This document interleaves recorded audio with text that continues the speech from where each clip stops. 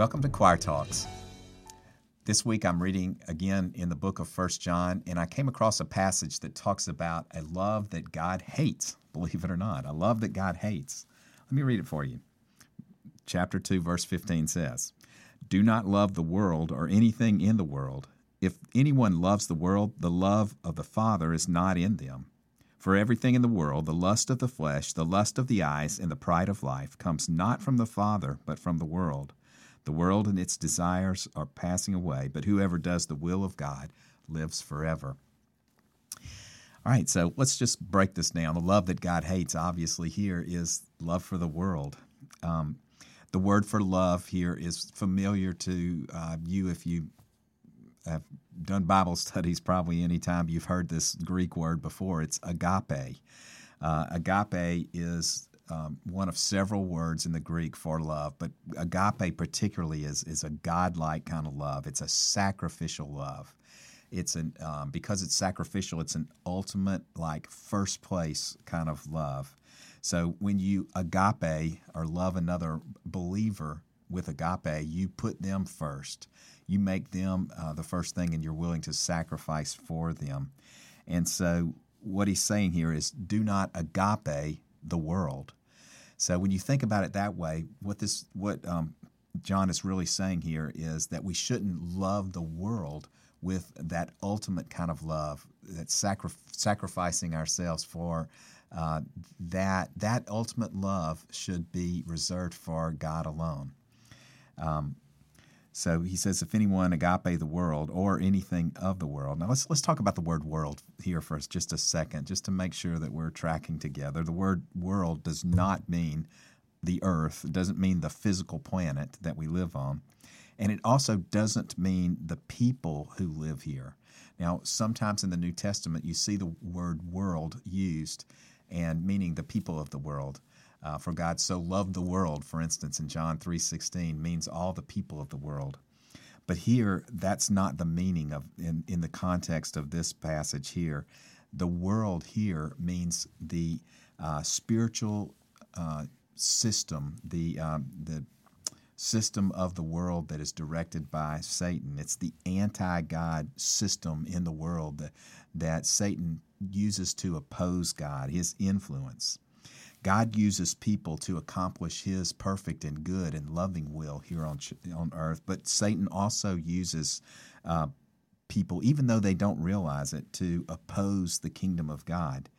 And so that's really what he's talking about here. Don't love the world.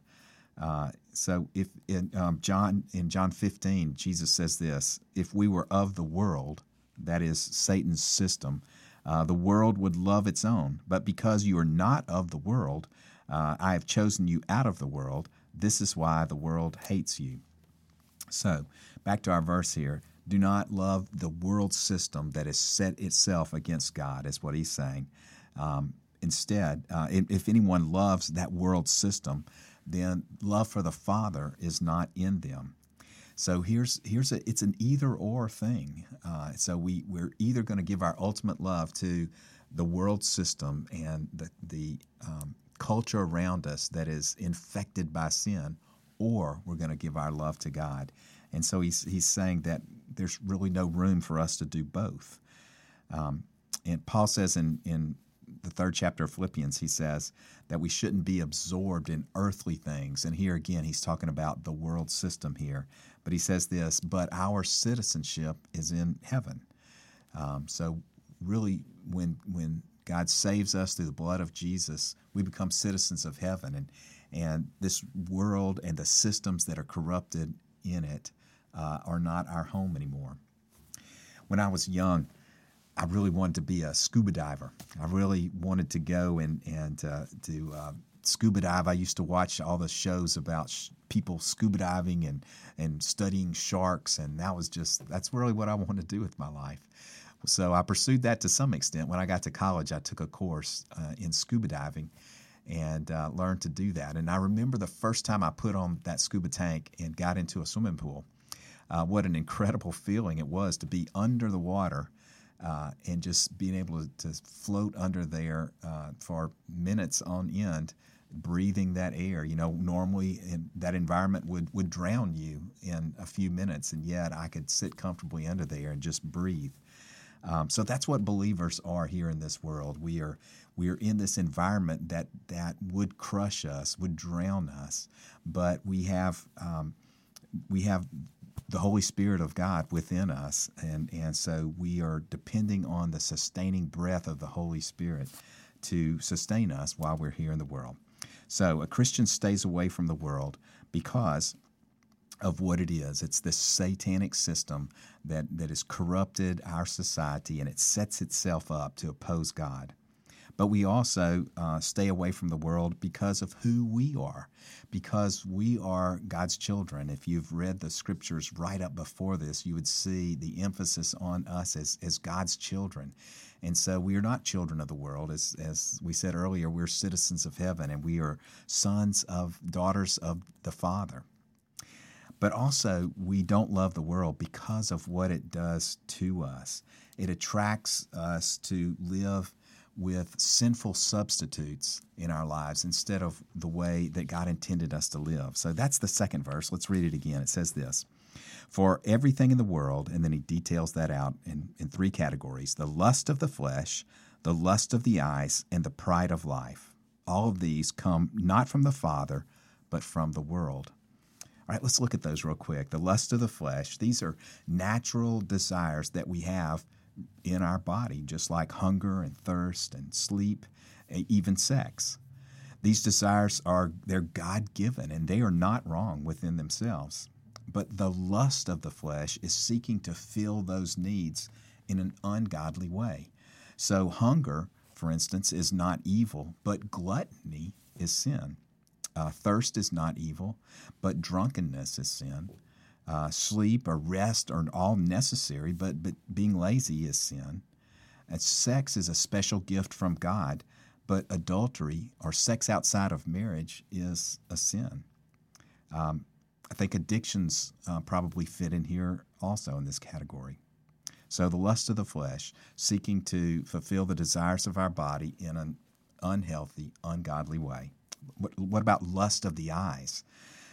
This is what the Ten Commandments call coveting.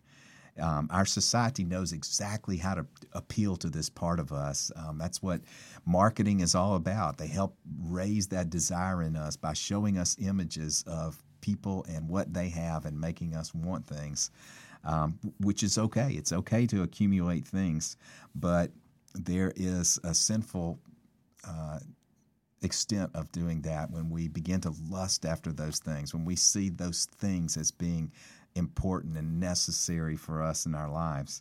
The Bible warns us against covetousness, and so that's the second. The third is the pride of life. It's so important for people who are infected by this world culture that sets itself against God. It's really important that they measure themselves against one another. And in so doing, they develop the pride of life. If somebody else has something or has done something, then I need to achieve the same thing so that people perceive me in a certain way that makes me look good or makes me look maybe better than I am. Our athletic ability or our riches or our intellect or our accomplishments, depending on these things is the pride of life. But that kind of love does not come from the Father, he says. The Father says over and over in Scripture that he values humility. He values us as putting our pride in who he is rather than who we are. Here's a great quote that I ran across this week. "Anything in a Christian's life that causes him to lose his enjoyment of the Father's love or his desire to do the Father's will is worldly and must be avoided." So the love of the world that doesn't come from the Father doesn't please him, and it puts us on the world's agenda and answering to the world's call instead of the Father's call. So he says, this doesn't come from me. And then the last verse says, "The world and its desires are passing away, but whoever does the will of God lives forever." So the world and its desires are passing away. The things that maybe seem so important here on earth, we've got to remember as believers that all of those are just transitory. They all come to an end. But the things of the Spirit, the things that we are called to do to please and honor God, those things remain forever, as do we, as he says here. But the one who does the will of God lives forever. I was thinking about the story of Lot and the subtle progression that the word teaches us about what it's like to lust after the things of the world. James 4:4 says that it starts with being friends with the world. James 1:7 then says that we can be spotted by the world. And then finally, we can be conformed, to be trying to be like the world, as Paul warns us in Romans chapter 12.